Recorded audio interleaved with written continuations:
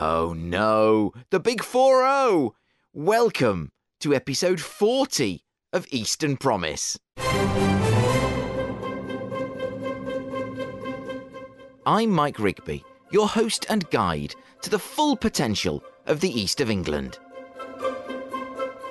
This week, we're bringing you trains, brains, and milling machines.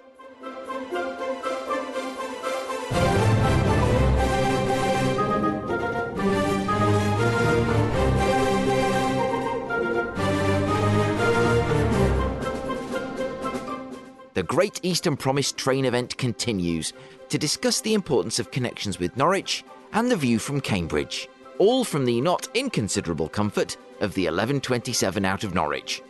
We'll also pay a visit to Condimentum on the Food Enterprise Park near Norwich, talk to CEO Dave Martin and take a tour of the factory, where Dave will tell us much more about Condimentum's thoroughly modern milling.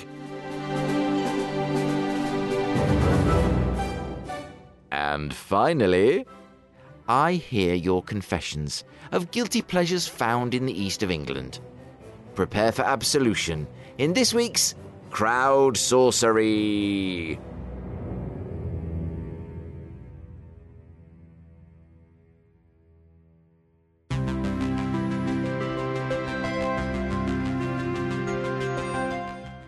Regular listeners will recall that Eastern Promise recently rode the region's rails in association with the Norwich Research Park, Ridge & Partners LLP and Carter Jonas to celebrate the links between Cambridge and Norwich.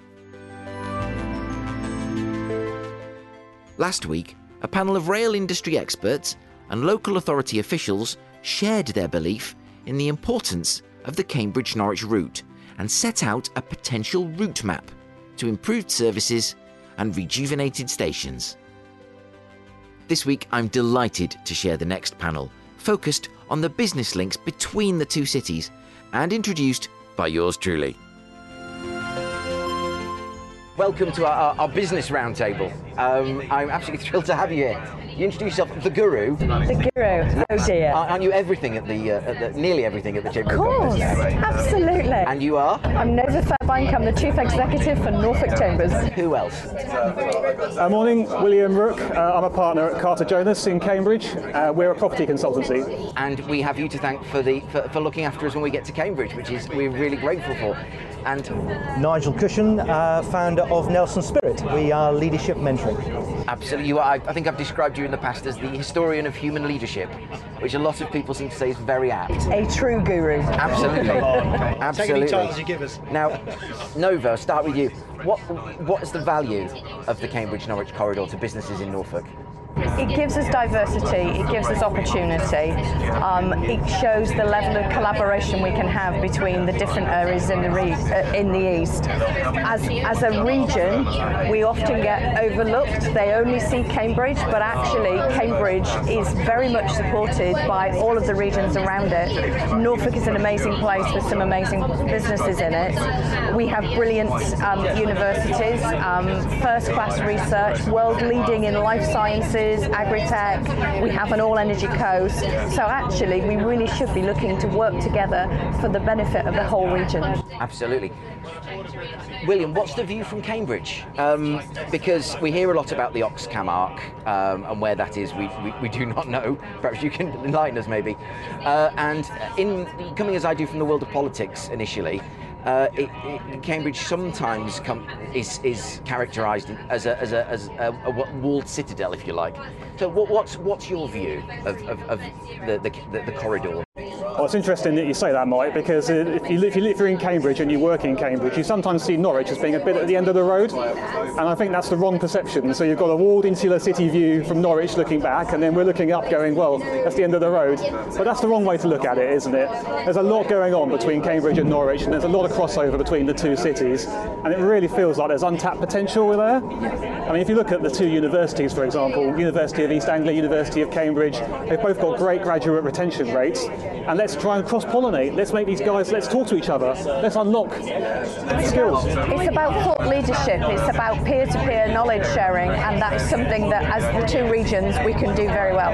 I often think of it, I've come to think of it like a rope that's made up of lots of strands. There are lots of individual projects connecting Norwich and Cambridge, and I think we need to weave that into something a lot stronger, a lot more durable. Nigel, you've a very keen sense of the history of these relationships, and you're a very regular user of the route we're on right now. What's your take? Yeah, well, born in Norwich, love Norwich, and I love Cambridge. So this is a great treat for me. This is like a birthday treat, a day out. Yeah, interesting. And this is in the new economy we all face, which is the global economy.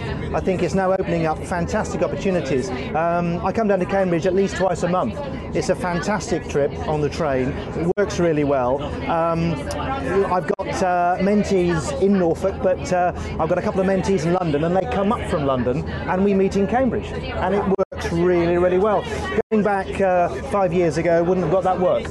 Now we meet in Cambridge. It works well for both of us, and they do great Chelsea buns. So another advantage. Well, we've just had on the rail panels a very interesting conversation. Which I don't know how much you've heard, you sat just across the way from us, but about the potential of the route, and it's not just about the train or the station, it's about the economic benefits that spill out from that. I mean, if you look at just something like Cambridge North, and pre-pandemic, the entries and exits almost doubled from in the year after its opening, which is incredible.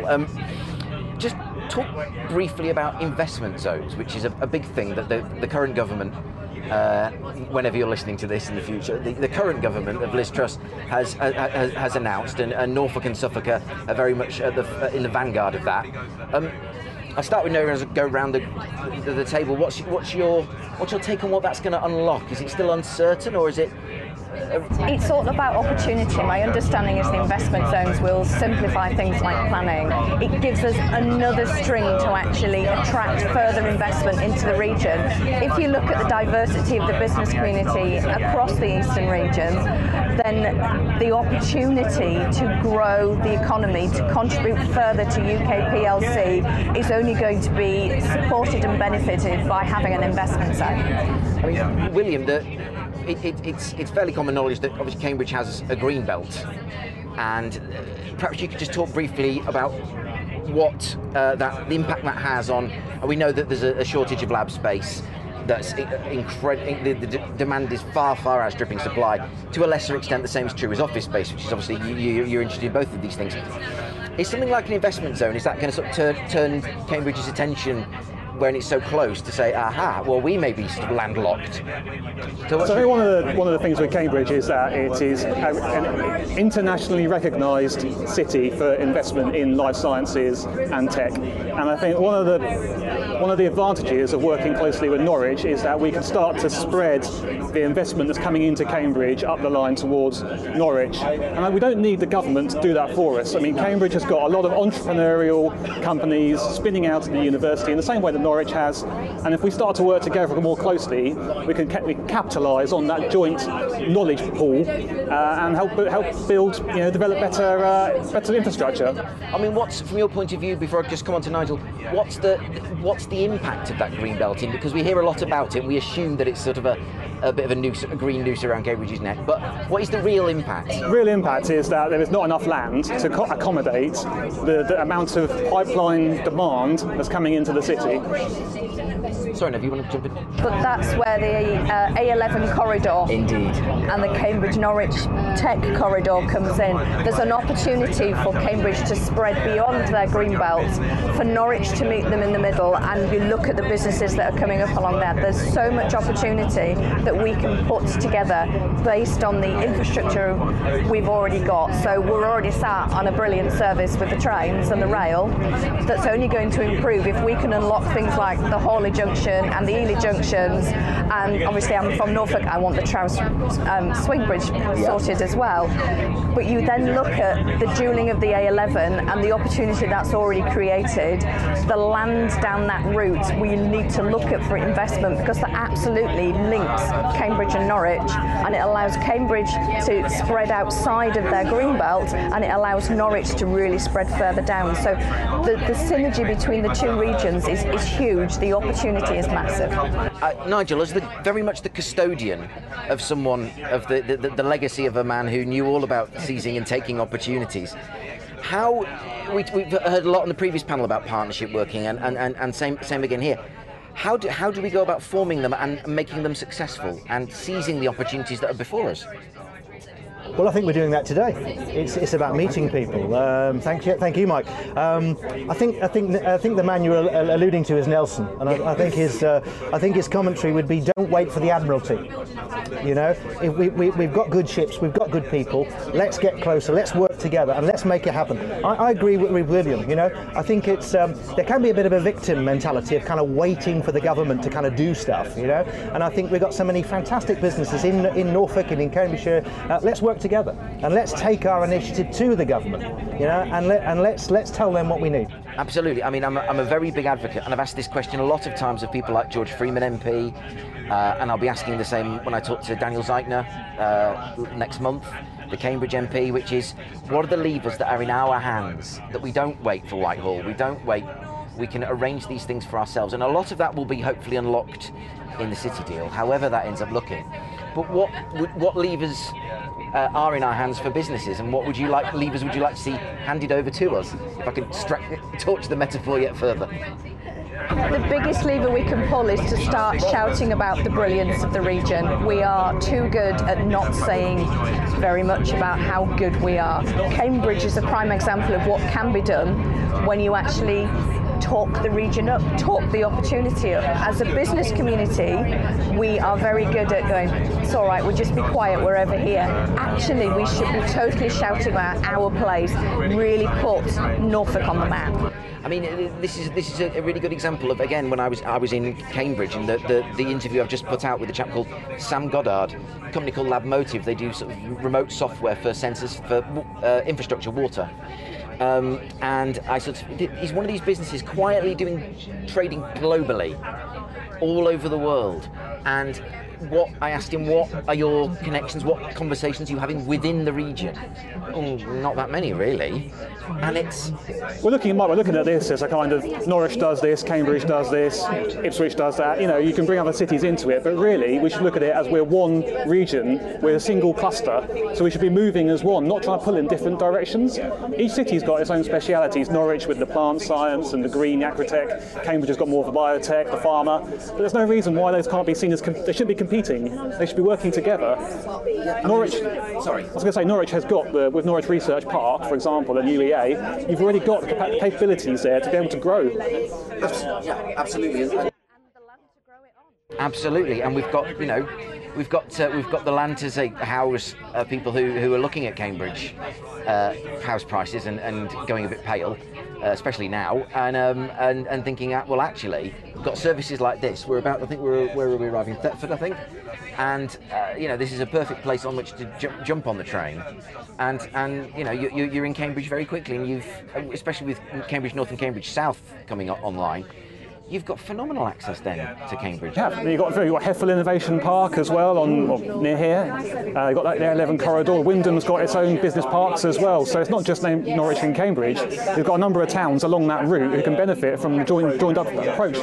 You can look at Snetterton. All of that's coming through as well. So there's a huge opportunity. If you drive down the A11 corridor, you're already seeing the logistics companies coming in because they're seeing the benefit of that key route in and out of two very big centres. I know in your last round of conversations you were talking about the fact that the majority of freight comes into our region.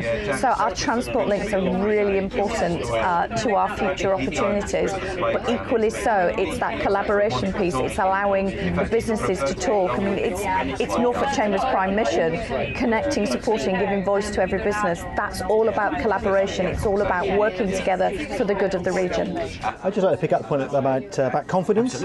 Last year I did some work in Canada, and we were talking about business across the Commonwealth, and Britain was mentioned, and where do you come from? And I was trying to describe where I came from, and people went, okay, yeah, Norwich, Cambridge, yeah, they're great places to do business in. So this was the perspective from people in the Commonwealth. And often I pick up Nova's point there about kind of maybe we should have a bit more confidence about who we are and what we're about, and actually work together with that confidence. The other point I'd make is I love the idea that you introduced, Mike, of unlocking the door. With government. And one of government's habits, all governments, are they have a door and there's a key, and then we have to fight over who has the key. So actually the answer is we all work together and unlock the door together. I think from my experience that there is a desire in central government to be presented with things that address their policy issues, and we want to be able to support things, but there's as you say, I think there is a lack of confidence. I've seen this before, where we've sort of gone so far but kind of almost lost our collective nerve in terms of bidding for improvements. Your other challenge on bidding into government for funding to make improvements is it tends to be quite short term.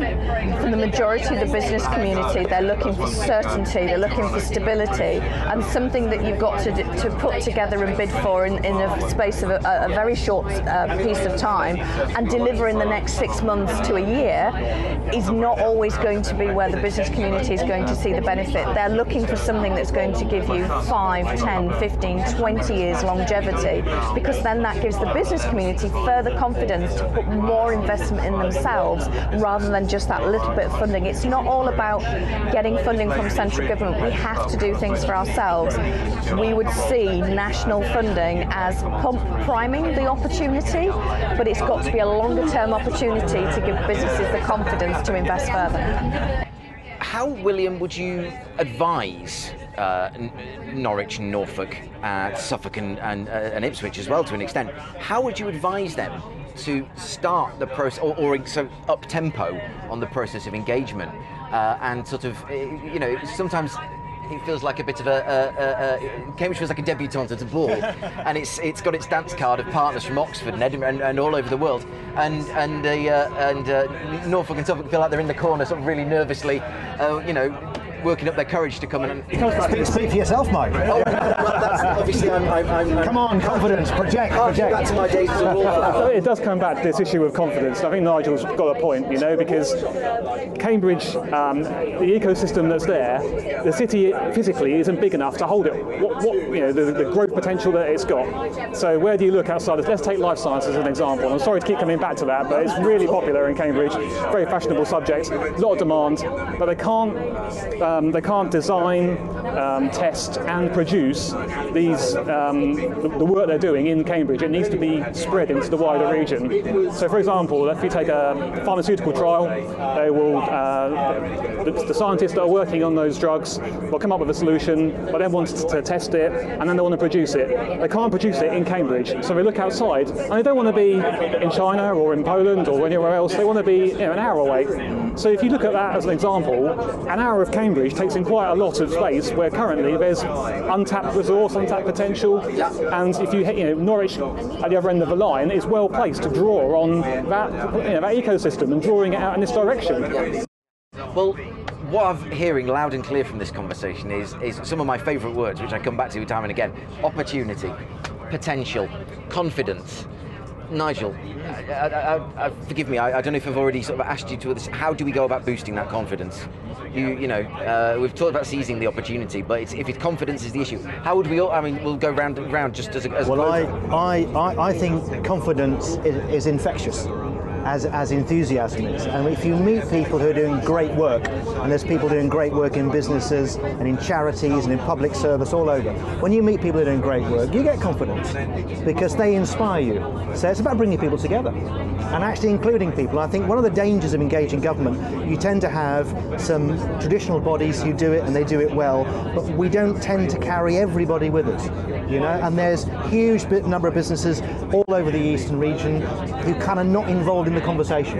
They're not included, So by including everybody, bringing everybody with us, getting people to meet each other, getting people to be inspired. But this is a great day because we're meeting people we've never met before, and we go, "Wow, you're doing that," and that makes you feel good. It makes you feel proud to be part of the adventure. And then your next conversation is, how can we help? How can we help you do what you do? And suddenly the game is raised. If you look at what they did in Silicon Valley, it was all about co-location. It was about bringing brilliant people together, investors, architects, designers, engineers. They work next to each other and they inspire each other. If you're in a place on your own at home, difficult to be inspired. If you meet inspiring people, that's how we do it. Well, you can't top that. Thank you, Nova Fairbank, Chief Executive of Norfolk Chambers of Commerce, William Rook, Carter Jonas, and our host later on today, the legendary Nigel Cushion of Nelson Spirit. Thank you ever so much. I've really enjoyed it. I'm feeling that confidence now, Nigel. Thank you very much. And happy birthday. Thank you very much. Well done. Well done.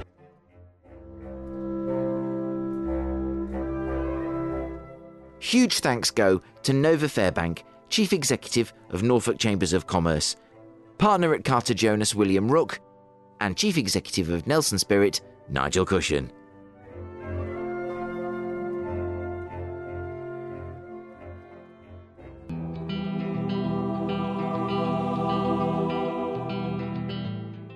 Last week, legend of the East Anglian agri-food industry, Clark Willis MBE, showed us around the Food Enterprise Park. This week, we're going to take a closer look at the keystone tenant of the park, Condimentum. Coleman's Mustard is the quintessential Norfolk brand.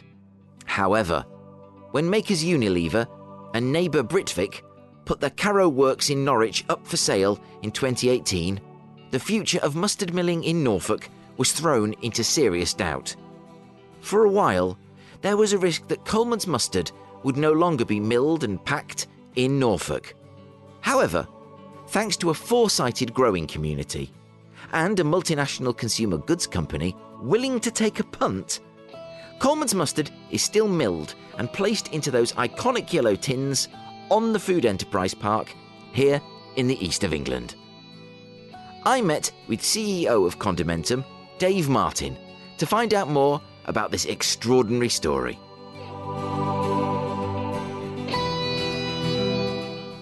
It's really lovely to be here at Condimentum. It is a fantastic facility, and I haven't even seen it yet. I already know that for a fact. And we're here with Dave Martin, who's the CEO of Condimentum. Dave, welcome to Eastern Promise. You're an incredibly busy man. Thank you so much for your time. And we're in good company because you've had the BBC coming in, you've had Channel 4 coming in, looking at what you do. What do you think the draw is for these people? Do you know what? I think the more we progress with the business, Mike, the more I realise that this is a really fascinating story, and I think it's also quite, given the world events and the disruption globally, and the global marketplace principles are being challenged for the first time. I think everybody's been talking about there's only one marketplace now, it's global, and then all of a sudden we have the Ever Given issue in the Suez Canal, and we have container prices quadrupling, and congestion in ports. And I think the model that we have here, which is we are a grower-backed business. We have the original objective of this business was to allow the growers to move beyond the agricultural expertise that they clearly offer, to expand that, to take responsibility for the manufacturing elements and the conversion of products into finished product or to semi-finished product. And I think this whole local, the local supply chain, this what we call in the trade the vertically integrated structure, we have what's effectively a de-risked, compressed supply chain, which means that we can talk direct with the growers about the products that we need, the ingredients that we need. They can set aside the land and the acreage that we need to support the demand. So that responsiveness and that agility that we can offer, I think, is really becoming really quite interesting. And I'm saying a lot of it is driven by the global disruption that we hear about, day in, day out. I mean, one of the things I really find fascinating about Condimentum is the story.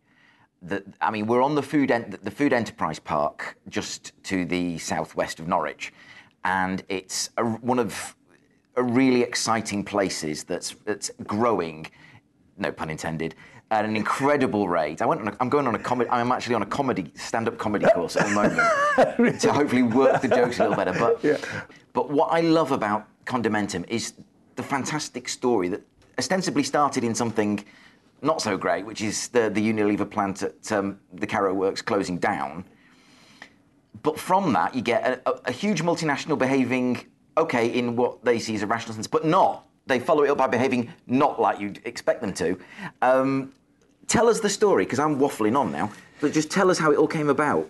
Yeah, it's quite an interesting start to this, actually, Mike, because we had, I received a call from a chairman of mine going back to April 2016, and he'd been talking with a chap called Michael Sly. Michael Sly is the chairman of the English Mustard Growers. The English Mustard Growers is a cooperative of growers, 18 strong. So there are 18 English mustard growers, and they grow a vast majority of the total UK mustard production.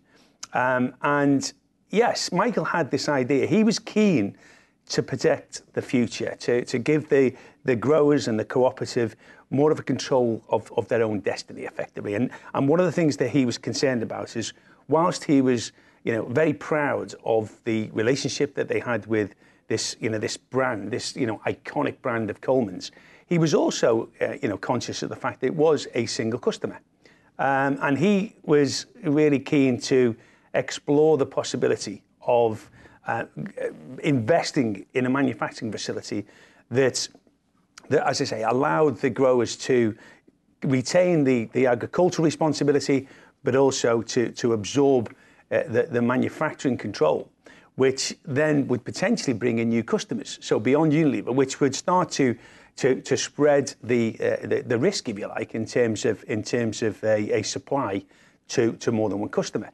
And I think that idea really excited me. My background is very much operations. I've spent 30 years building and running factories, so it kind of all come together nicely. So when I sat about writing a business plan for the idea, and then presented it to Michael and the grower groups, we all, I can remember the meeting, and we all got quite excited about the prospect. From that point on, it was really about engaging with Unilever and to sell the idea. And there was a huge, leap of faith required from the Unilever, the brand owners of Coleman's, Unilever. It was a pretty significant leap of faith for them, because it took a huge amount of trust. And fortunately for me and for the grower groups, there was a significant amount of trust already there, based upon generations of trading relationship. I mean, some of the growers' families go back generations in terms of the supply of the raw material, whether it be mustard seed or fresh mint leaf, into the Carrow Road facility, the Unilever Coleman's facility just down the road here. So once we realised Unilever were keen and were interested in the possibility of a grower-backed business, and then it was pretty much about making sure that we progress, we maintain the momentum of the project. And as you say, the sort of negative news in all this was there was an announcement that Britvic intended to exit the site, and it's a huge site. It's a 50-acre site just within Norwich, and 25 acres was owned by Unilever, the other 25 by Britvic. And it was pretty clear then that Unilever couldn't justify maintaining the whole site, the whole 50-acre site, just with the Coleman's product. So that provided a significant amount of additional momentum to the project, to the point where it was really quite a fast track opportunity at that point.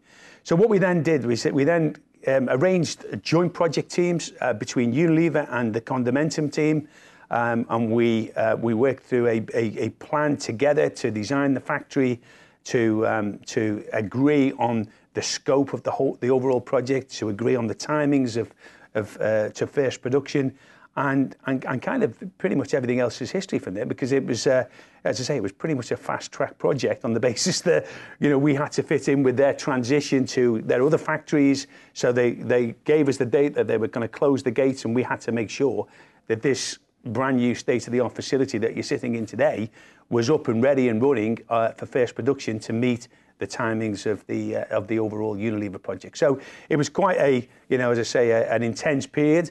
But I'd like to think now that we've built something that we're all really proud of. We've got a great team here. Some of the Unilever team have transferred over to Condamentum and had huge amounts of experience and value and talent. Some new recruits to the area, so we've kind of got a really nice sort of team here, which is which is really what the most important thing is, the team. I mean, it's lovely to see the facility and all of the state-of-the-art equipment, but the bottom line is the success that we're seeing today is largely down to the great team that we've got here. With you, yourself, in a leadership role, obviously you and I have come from a similar part of the country, separated only by the East Lancs Road. What brings you, I mean, you talked about how Michael Sly got in touch with you, and obviously he knew the right man to call.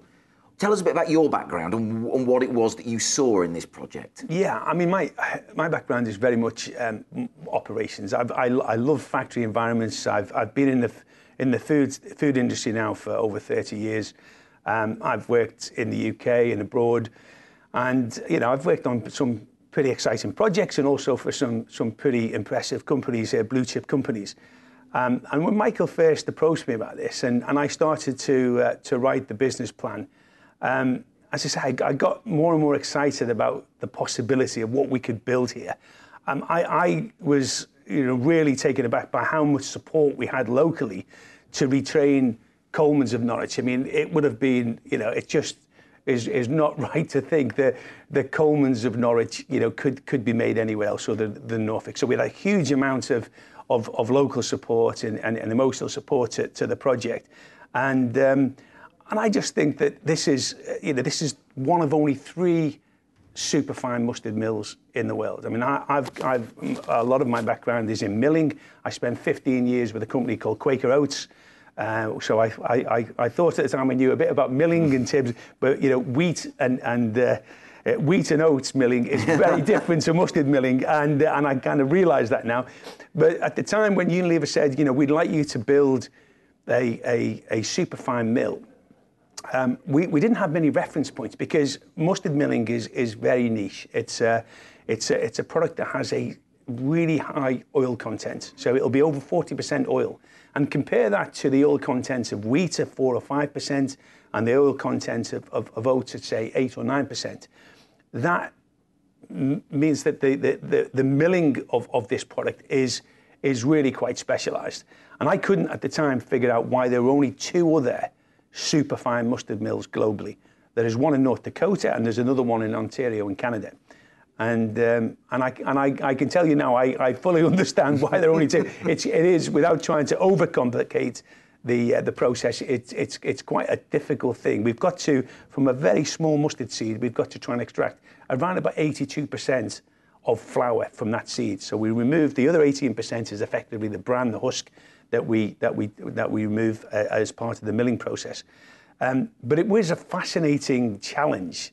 One, to build this the superfine mill, when I thought at the time, well, I know this is a specific milling process, but why don't Unilever just invest in a simple grinding process? A simple grinding mill would have been 1/10 of the price for a start, and is significantly less complex. And it became clear after discussions and meetings with Unilever that the superfine process delivers the taste and the texture, which is synonymous with the Coleman's product. I mean, it's this pungency, it's this heat that's generated from this superfine flour, which makes the Coleman's product pretty unique.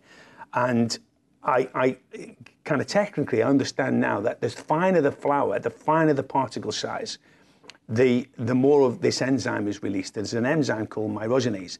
The more that's released, the more pungency, the more heat that's delivered in the product. So the superfine process that we have here, which is the only one in Europe, which we're really quite proud of, delivers that unique texture and taste that is, as I say, synonymous with Coleman's mustard. And I felt that was a real challenge. As I say, my background is very much food, it's operations. I say a lot in milling, but this was going to be a challenge that I was really looking forward to and excited about. We had within the scope of the overall project the need to make mint sauce, and some of the volumes here that we're producing are also pretty exciting. I mean, we'll process around 2,000 tons of mustard seed every year. We produce just short of 2,000 tons of of mint source solution, which is again sourced locally from the mint farms, just no more than an hour away. So I think the whole project, the scope of it, the involvement with the growers, that all together, Mike, was really quite exciting for me. And you know, I was at the time of the call from from Michael Sly was living in Berkshire, and I brought my wife up to Norfolk as one day when I had some meetings at Unilever, and she spent the whole day walking around the city. At the end of the day, we met at the Maid's Head Hotel, and she said, we've got to move here. I mean, there's a fantastic vibe within Norwich, and again, the project itself was always going to be a long-term project for me, and I've signed up to a quite a significant contract that will keep me in Norfolk for a very long time, and I'm very happy with that as well, because it's a beautiful place to live, but it's also the opportunity that we have here to significantly grow this business. And we've acquired 5 acres overall. This site that you're sitting on now is 3 acres, and we have the opportunity to expand. So we've really built this operation with future-proofing in mind. So we really would like to grow beyond where we are today. And we see that the opportunities, certainly in the short and medium term, are there for us to do that. I think when I've heard American interviews, there's a phrase and they go, boom, there it is. Yeah. And I can't carry it off, but there we go. Okay, so. Right, we're standing outside, we're looking at the Condimentum plant. We've got the 60 foot, did you say? Yes, a 60 foot milling tower to our left. Tell us more, Dave. Where are we heading first? Right, okay. It's probably best just to take you through the flow of ingredients. As we receive the ingredients in from the farm, in fact, fortunately, you can see a vehicle already here that is bringing in around about 25,000 kilos of mustard seed. So the truck will pull into the weighbridge. It will then reverse into what we call the intake building. From there, the 25,000 kilos of mustard seed are then elevated through to one of 3 silos. It either goes into a white mustard seed silo, a brown mustard seed silo, or a Canadian mustard seed silo. Right. From there, what's really important about the milling process is the moisture control. So when it comes in off the farmer's field, it's around about 9% moisture. From there, we need to dry the mustard seed down to around about 3% moisture. And we do that by that huge unit there. That's a drying unit. So we'll dry the product down to 3%. That's the optimum moisture level to extract the maximum amount of flour from the seed. Right. Once it's been dried, it goes into the mill building, and that's really where the magic happens. That's what I'll take you through in a second. So Absolutely. once the product has been milled into a superfine flour, it then comes into this part of the building here, which is a blending and packing building, and then it's packed off to be sent off to the customer, whether it be Unilever or any of our other customers at that point. Brilliant. Shall we Go inside. crack on? Yeah, sure. Well, you were the first tenant on the Food Enterprise Park, which is where we are. And at the moment, this is going to make me sound far more intellectual than I am, but I'm reading a book on an American economics professor who's looking into her T-shirt, basically. She was challenged by one of her students, who makes your T-shirts, eh? So she said, well, I'll find out then. And the part of the book I'm on at the moment is when she's gone out to Texas to look at the cotton farmers out there in West Texas. And she's describing the virtuous circle. I'm drawing a circle with my hands, you can't see that, but a virtuous circle between the actual growers, the US Department of Agriculture, the Texan Texas Tech, the Texan universities and colleges, and local tech innovators, to actually make the market work for them, and really make themselves the hub of the global cotton industry. I know that John Innes had a lot to do with sort of saving, one of the brands of mustard seeds. I don't know if that's they did actually in the early 21st century. When that was sort of the yields were really dropping. But how has that been for you so far? You've got the research park and John Innes and here, and And how do you see it developing in the future? Because to me, it's a really exciting, it's a really exciting set of ingredients there. That's a very good question, actually, Mike, because I believe that we have a huge opportunity to become a proper centre of excellence globally for mustard and condiments generally. I mean, we've already, they're actually, believe it or not, are mustard sommeliers. I mean, we feel we need to, that absolutely is true. And we're potentially investigating the possibility of our own. So we want to be the go-to centre of excellence for all things mustard. There's lots of varieties of mustard. There's lots of potential uses as it's a high protein, high fibre ingredient. That is, huge potential uses. We're already talking to a bakery company now about the use of mustard as a potential antifungal shelf life extender. So it's a natural rather than a synthetic shelf life extender. We believe it's good, as I say, in terms of potential replacement for meat proteins. So we're investigating other uses. There is a possibility that we can the enzyme I talked to you about before. Yes, I was going to ask you about the enzyme. We can take that we can potentially knock out that myrosinase, which delivers that heat and that pungency and that really strong mustard taste, and we can turn mustard flour into a high protein, gluten-free, functional flour. Yeah. I mean, that is quite an exciting opportunity. So we do believe that we've got lots of opportunities to develop markets that currently do not exist today in mustard. And I think you mentioned before about the John Innes Centre. We have a fantastic opportunity with the research centre literally 5 minutes down the road to really start to develop this on a collaborative basis. There is a huge amount of strength and depth from a scientific perspective, just within that research centre. So we want to tap into that. I mean, we're delighted that we're looking to grow organically as a business with the opportunities that are coming about from new markets beyond the UK. However, the range of uses that we believe that is a significant opportunity. So the idea of we have a separate dedicated work stream group within Condimentum, right, focused on all things around researching mustard. And again, it's something that we believe we will become the centre of excellence. We'd like to build an innovation centre on this site where we can walk in, we can take every different variety of mustard around the world. We can look at it in its different forms, and we can start to have a product development lab within that innovation centre. And that's something that we really are keen to make sure we exploit, because we believe that opportunity is pretty significant. So you can see here, already the team have started to engage in what we call sensory analysis, where the team are tasting various samples of mustard for the relative product attributes. It could be colour, it could be pungency, heat.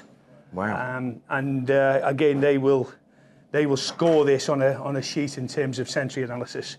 So this gives us a good profile of all of the relevant product attributes. Wow. Good morning. Hello. Hi, this is the Eastern Promise team. We're just in the podcast now. So Kezia is our head of technical, so she's responsible for all of the quality and the product quality, and actually Simon is our head of sales. Hello, so he's the guy that's bringing in all this new custom, actually, Mike. Excellent. So we just say you're finishing off the sensory analysis now. Yeah, we've got some samples to taste. I'm just doing a sensory test just to see where, how they compare to one batch to another with different flavour profiles and consistency and how thick they are as well, different flavours. Trained sensory panellist. There you go. Lovely to meet you. Yeah. You too, take care. Yes. So now we're just entering the mill here. So this is the mill start. Yes. So we're going to walk up the floors. Wow. So you can tell it's all going on above you, can't you? All these pipes coming down at various angles. And you can see what's going up in the... We can see things shooting through these tubes. Yes, so this is the mustard seed and the mustard flour. We basically, are we okay to go up just for... We're just going to do a walk. This is Mike from Eastern Promise. We're just doing a quick podcast. There's a bit of a fall up across the floor. Which one is that, on the sifter floor? On the roller floor. Don't worry about it. I'm sort of in the middle. Right, okay. Well, we'll go up under the sifter floor first, shall we? Yeah, yeah. You don't wear it, you like, but just a little pile on the... Fine, that's fine. Yeah, okay. All right, good. Yeah, so what we do is we transfer all of the seed and the flour from the basement floor up to the top floor via pneumatics.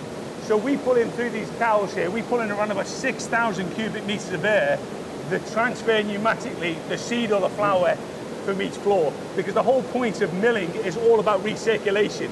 So as we mill the product, the seed has to be shaved down to a super fine to extract the flour. We do that on a gradual basis. We've got 10 sets of rollers that each set with a slightly different setting in terms of tolerance, and it will shave some of the bran off each time it goes through. And then we'll have a huge sieving system which sieves, and depending on the particle size, the sieve system will determine which roller stand to send the product to. So we'll walk through now and you'll see that in action. Brilliant.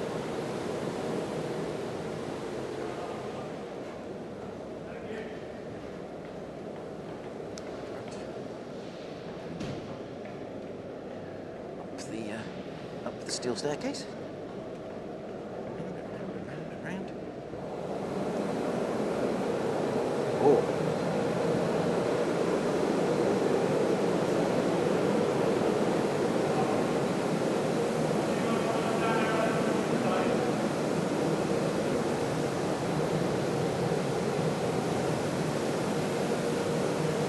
So what happens is when the seed comes in, I mentioned before, on the other side of that wall is the dryer and the silos. It will dry the seed down to 3%, and then we'll send it to one of these 3 silos. Once it comes in, we need to clean it, so we need to remove any chaff, or we need to remove any small seed, so any contaminants, so black seed needs to be removed. So what we do is we take out all of the contaminants mechanically first on the floor above, then we do it optically. So this is what's called an optical scanner. And effectively this unit here will scan 8 million seeds per minute. Any black seed that is in the seed will be blown out by a small jet of air. Now what happens invariably when you blow that black seed out, you catch 3 or 4 good seeds at the same time. So this third channel is what we call a refeed channel. So all of the blowouts give a second chance of recovering some of the good seed. So basically, so we've got this fantastic touchscreen powered machine here in front of us that you're just describing, which I wish I could hear better what you're saying, but we'll get it on thing. And Manchester 1878, Henry Simon, and I don't know why I expected these to be so much bigger than they are, but it does. It's extreme, very, very modern, very compact, and really, you know, a world away from, you know, the world of milling. Certainly, Jeremiah Coleman, 200 years ago, would have milled very differently to this. Yes, I bet he would. In terms of the stone mills. Yeah, you know, grindstones. The grinding, But again, this is a super piece of kit that does allow us to. This will start in a couple of seconds or so, but effectively, the only reason it's stopped now is it's filled ahead of it. But in a couple of minutes or so, this will start. And you can see how quickly each one of these cameras, there's a series of cameras here that will blow out that black seed. You can see some of the black seed in here. Yes. And then the rejects have come through here. So we'll show you some of the reject product. But it's critically important that what we send to the roller stands is pure, clean mustard seed. And these roller stands here,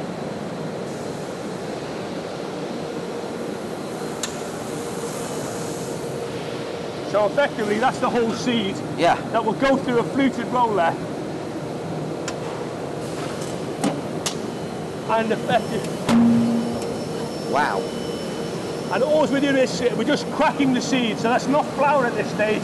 We're just cracking the whole seed just to allow it to go through the other processes to extract that flour that we talked about. But that's what's called first break. So it's what our first break of seed. Yes, a very coarse, the gene, a very coarse break of the seed. Then it goes along.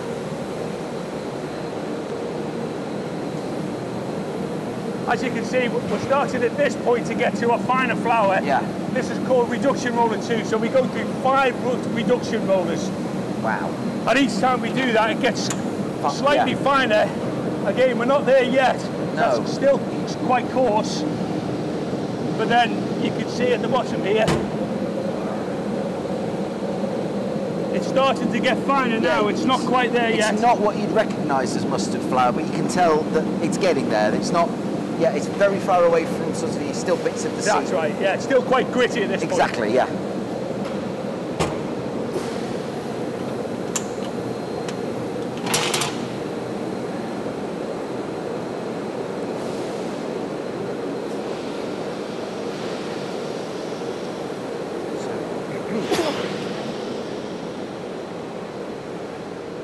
Okay, this is nice and cool and also nice and quiet. So yeah, I was going to say. So this we're is in the probably control room, good, aren't we? Really? This is the start of the process. I took you outside. The 3 silos, the white English, brown English, and Canadian brown. Yep. We're on the 3 silos outside. Yeah. It then goes through the drying process. So I mentioned about the dryer, dries it down to 3%. Then it comes in once it's dried, ready to be milled into these 3 silos here. So this is the dried product. So just for the listener, there's a bank of screens in front of us in which, as Dave is just pointing out, you know, in very clear and easy to follow for a layman like me terms, you know, the various silos and the bins that are coming in to be milled. And as I say, you've really, the investment here is palpable. It really is. And the pride that the workforce take in here is again palpable, because that's really I've nice not, to hear, that's right. no one, and it's easy to say this and it sounds trite, but no one has walked through without a grin. Yeah, literally, no one's walked through. That's really I mean, nice it might just be saying the way I genuinely, look, but no one's walked through without a grin.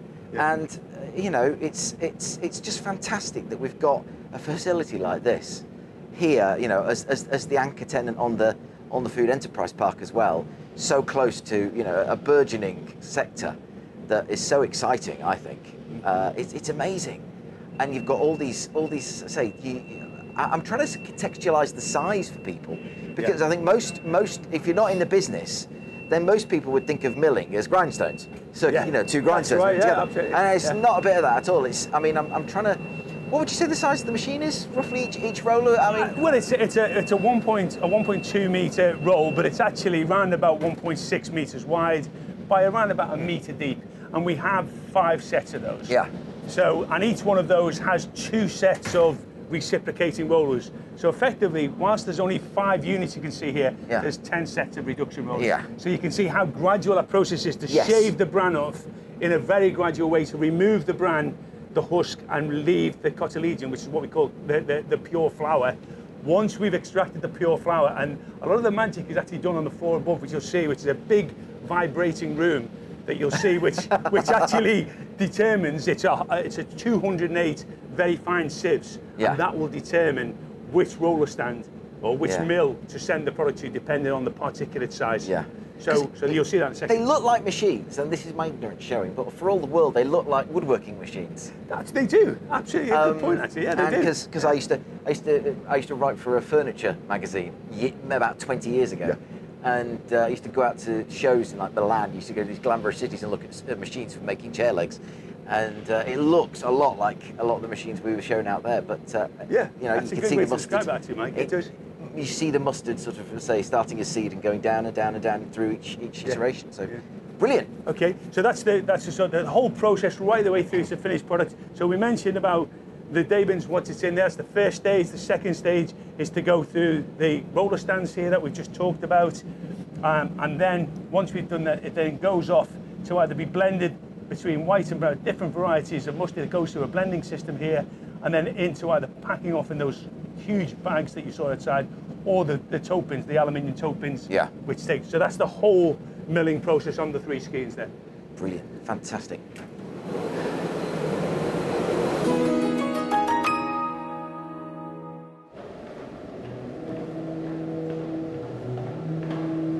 Those units that you can hear, they're vibrators, again, because that oil content, the vibrators on each of the upstand pipes vibrate to stop any build-up of the product in the pipes. Okay. Oh, my goodness me. It's like a fairground ride. So this unit is each door, 4 doors. Yeah. Behind each door, there is 26 sieves. So we have 4 sections here, 4 sections on the other side. Yeah. 8 sections times 26 sieves. We have 208 sieves. About this size here. Ah, that's what they were. So what will happen is Yeah. the product comes from the ceiling upstairs into the section here. It will then be vibrated round through a very fine mesh, Yeah. and each one of these sieves is a different mesh size. Yeah. And that will determine which roller stand, depending on the size of the particulate, to send the product to. Right. So this is a critical piece of the whole process, Mike. Yes, and you've got like a stack of these various different size sieves here, which look for all the world like tile, you know, sort of sheets of the kind of cheating at tiles when they're on the floor.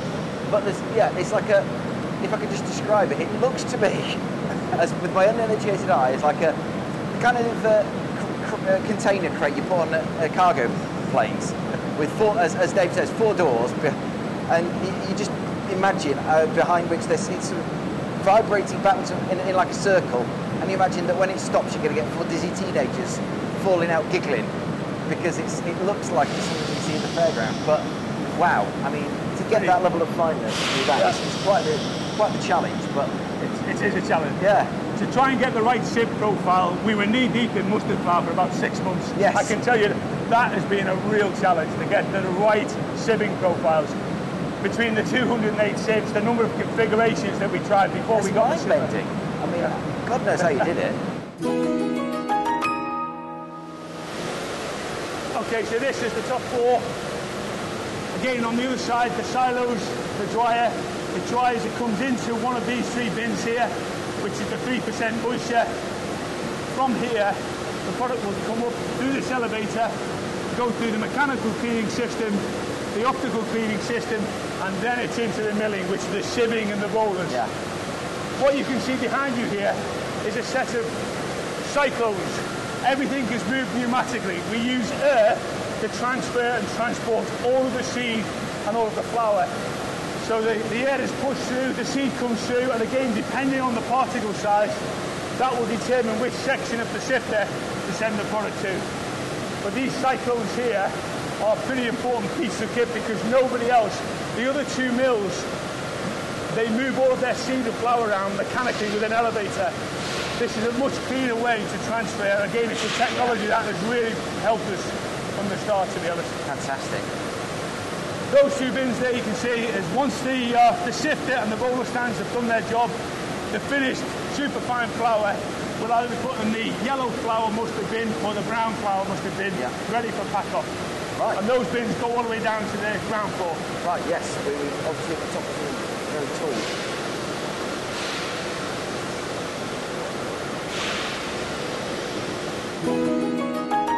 This is the packing hall. So this is where, on the other side of the wall here, we'll have the mill. So the mill, the superfine flour is milled in the tower. It comes through the wall here, and then the product is packed off into tins, various formats of tins, in this, what we call this packing hall. Yeah. So we can take you through the process flow, Absolutely. if you like. So this is the first part of the packing process, where the tins are delayed by a robot. So the robot will pick up a whole layer. So what happens is once the tins are fed onto the line, they're then inverted, and a jet of air is blown out just in case anything got inside the tin. They will then go along underneath these filler heads. The filler heads will fill the product into, again, whichever format, anything from a 57 gram tin all the way to 2 kilos. Yep. It then goes through a check weigher system where we check the weights of individual tins.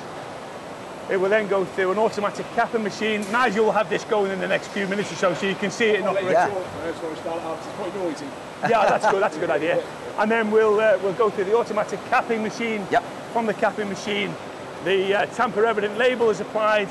It's packed into trays, and then it's put through a shrink tunnel where the shrink wrap is applied, and then it's palletized. So it's a relatively simple operation. I mean, it's literally sort of round in a like an oval shape. Yes. And done.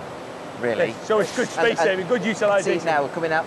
It's like the sort of thing that just to contextualise it for me, it looks like an industrial luggage scanner from an airport. That's right. But it's coming out. You know, the individual tins get filled, and they're coming out in pallets of what? Let me think. Trays of 12s, yeah. Yeah, in packs of 12, and those are the small tins you can get in the supermarket. In the supermarket, yeah. That's absolutely right. So, and how does the process differ for the larger ones?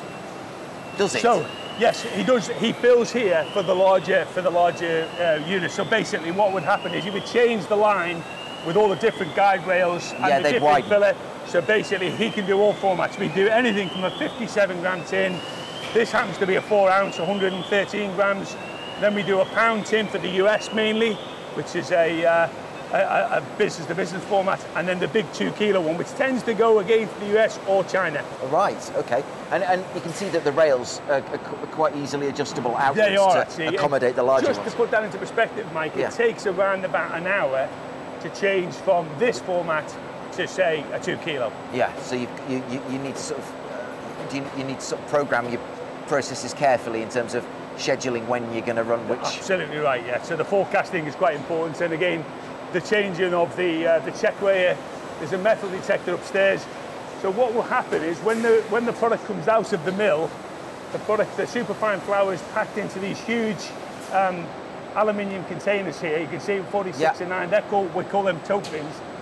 What Nigel will do is take the tote bin over to this infeed here, and you can see it's at 45 degrees. Yes. The product then will come out the tote bin, up a screw feed, up to the platform above us. It will then go through a metal detector into the filling heads and then into the tin. So that's the sort of feed process that we have. Can I just for a second just give you a perspective on how the world has changed? A lot of what we've done here is good management. I'd like to think so, but I think we've had a lot of good luck as well in terms of globally the biggest producer and exporter of mustard. Let's start with mustard is Canada. Canada produce around about 150 to 160,000 tons of mustard seed, which they export not just to the US but also to Europe. So they're by far and away the biggest exporter. Just to put that into perspective, we'll process around 5,000 tons a year in the UK. So the UK imports quite a significant volume of mustard seed from Canada. Believe it or not, the next biggest European exporter is the Ukraine and Russia. Now, it's unfortunate about what's happening there. Yes. However, the Canadian crop in 2021 virtually failed. So they just produced just less than 50,000 tons, so about a third of their normal production, which meant they completely used up all of the carryover stock that they had from the previous year. Because of the Russia-Ukraine conflict, it's very difficult to get the mustard seed out of those regions. So we've had, I've had discussions direct with the grower groups, with the cooperatives, saying we need to double the acreage. We need at least an extra 1,000 acres of mustard land for 2023 and 2024 production. Yeah. Now the great thing about the grower groups is this agility I mentioned before, Mike, which is our ability to go direct to that team, to talk about what our needs are. We did say we intended always to grow together. I'm not sure the growers expected such a dramatic request from Condimentum. However, they have done a fantastic job of widening the net to farmers beyond, the sort of Peterborough, Fens corridor region into Lincolnshire and Norfolk, and now we've, good enough. The English Mustard Growers Board have managed to secure a pretty significant additional acreage. So that's kind of the short-term opportunity that exists. And I don't like to talk, use the word opportunity and the sort of Russia-Ukraine conflict. The fact is, it is what it is. Something, the gap has to be plugged. And I think if we can bring on these, we've had some fairly, big blue chip organisations. We've engaged with these, and what they like about this model, as I mentioned before, is this really simple supply chain. Is this business that is owned by the farmers, that has this direct link from the farm into the manufacturing facility and out to the customer. It's a really simple supply chain model. That's extremely attractive. Gone are the days when these companies, come in and really start putting pressure on reducing the cost per ton by, £10 or £20. It's all about de-risking now. Yeah. The procurement professionals that come into this room are very much about how do we engage on a de-risk basis. So how do we provide the supply of the ingredients that they need, but again, provide the security and the service into those companies. So there's a very different dialogue now that takes place between manufacturers like ourselves and farmers and the end user, the end customers. Yeah. So we would like to think that this opportunity that we've got now to engage with these bigger blue chip multinationals, we can show them a facility that is state of the art. I mean, I mentioned about the two other superfine mills. They were built, one was built 42 years ago, the other one was built 45 years ago. So this is a brand new state of the art building. The superfine mill is effectively the traditional gravity fed milling principles still exist today. We do it in a state of the art way, in a state of the art process way, but all of the principles of traditional gravity fed milling exist in the facility we have on this site. And I think we have an opportunity now to grow that volume pretty significantly, well beyond our original plans to grow our business due to global marketplace issues that have come about in the last couple of years. The other thing that we're conscious of is, it's still a pretty limited range of ingredients that we offer. Let's be honest, we offer various products around what we call the dry foods, which is mustard in terms of flour. We can do a whole seed. We can do what's called a crack seed, which has a different functional contribution to making certain products. But it's pretty limited because the other thing we have is the fresh mint leaf comes in. We blend the fresh mint leaf with vinegar and salt and water, and we cook it and we make what I think is the best mint sauce. The Coleman's mint sauce, I actually believe genuinely that it's light years ahead of anything else on the marketplace. However, as I say, it's a pretty limited range. We're just about to invest a significant sum of money to provide us with the ability to make not just dry products, but wet mustard. So Dijon mustard, French mustard, whole grain mustard. So that's going to broaden our range of processing capability, which will bring in new market opportunities. There's lots of customers out there, and it tends to be we're more focused on a business-to-business arrangement here. So it's not end consumer. We're never going to process into 125 gram jars. It's going to be more bulk units for other customers to use in their own products. But we recognise there's a lot of customers out there that need the mustard paste. So, give you an example, Green Course sandwiches, say for instance, they make millions of sandwiches every week, but they would need product in its finished form. Yeah. So, that may be an opportunity. So we're about to invest in that process.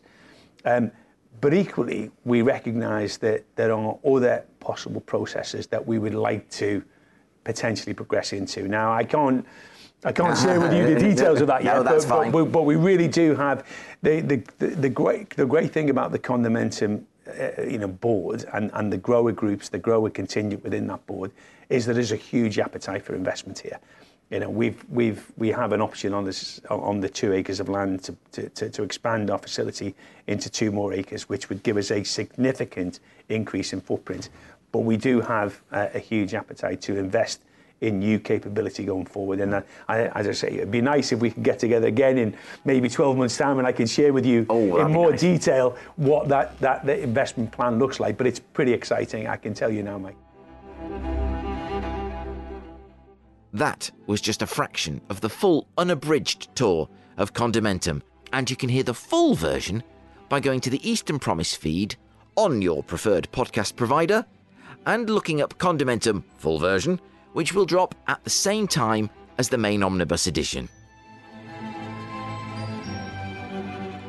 It was an honour to be shown around the Condimentum plant, which should be a source of great pride for the region. Whilst it is based near Norwich, produce from across the east of England is brought here to be milled. thank you to Dave Martin for his time, and to the Condimentum family for the warm welcome.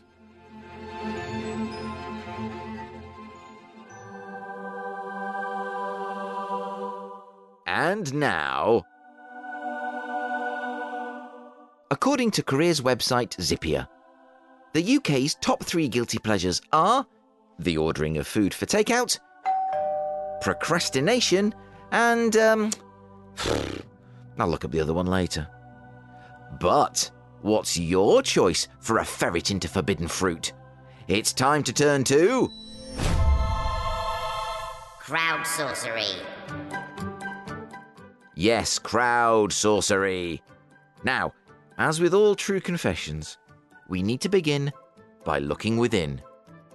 Hello? Hello? Anybody there? Yes, well, for me, I do love sitting in a coffee shop with a nice pastry, working, writing, or sketching. That's me working, not the pastry. Of a similar view is Gemma Hoskins, Development Manager at the Norfolk and Norwich Festival, who nominates Coffee and Cake at Cavick House Farm, just outside Wymondham, cavichousefarm.co.uk. I pass it a great deal, so it's about time I went inside. Dr. Mark Eastwood, Director of Internal Audit at ARM, leads a chorus of those pleasure-bound on the North Norfolk coast. Dr. Mark loves to pop into Holt for some shopping and lunch.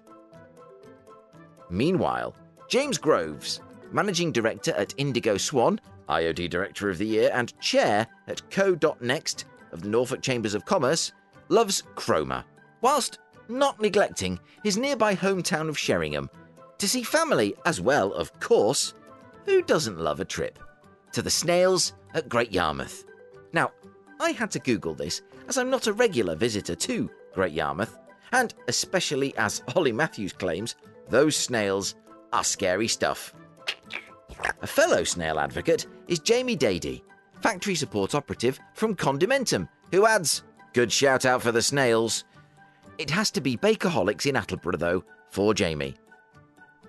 Meanwhile, a double crowd sorcery score goes to Dr. Catherine Gelbert-Thick of Acuity Limited for crossing county boundaries and journeying to Felixstowe for a long walk along the beach, followed by fish and chips. Can't beat it, says Catherine, for clearing the mind and feeding the soul. Another Felixstowe fan is Neil Griffin, innovation and high-performance specialist and 2am problem solver, who writes, for me and my wife, and now our son, it is Felixstowe Pier and hitting the arcades. Michelle Chambers, Business Development Manager at Chaplin Farrant, is another aficionado of the seaside slots. She says, always great to go to the coast for fish and chips, followed by playing in the arcades. Was I the only mother to teach their children how to find the coins in an arcade before they could spend any? Ah, Michelle, one can only admire such thriftiness. Clearly, you're training future Chancellors of the Exchequer. And at the present rate of turnover, you should be helping them move into number 11 Downing Street by the end of the month. But there's more. Michelle adds, I don't think my life has been quite the same since Woolworths, for a pick and mix and the latest in stationery items. Ah, for a fizzy cola bottle and a hole punch. Ollie Matthews again, who helps high-achieving entrepreneurs on the brink of burnout. He loves a breakfast at Logan's in Norwich, where you'll find him consuming a working breakfast on a Saturday. And finally, Tim Robinson, Chief Operating Officer at Tech East and upcoming interviewee on this very podcast. He's talking my language, opting as he does for a massive fry-up at the best cafe in Britain, Posh Pigs near Beccles Aerodrome. A bold claim and a big breakfast. I look forward to sampling it myself very soon. Next week, just in time for Halloween, I want your tales of terror as we crowdsource the scariest places in the east of England.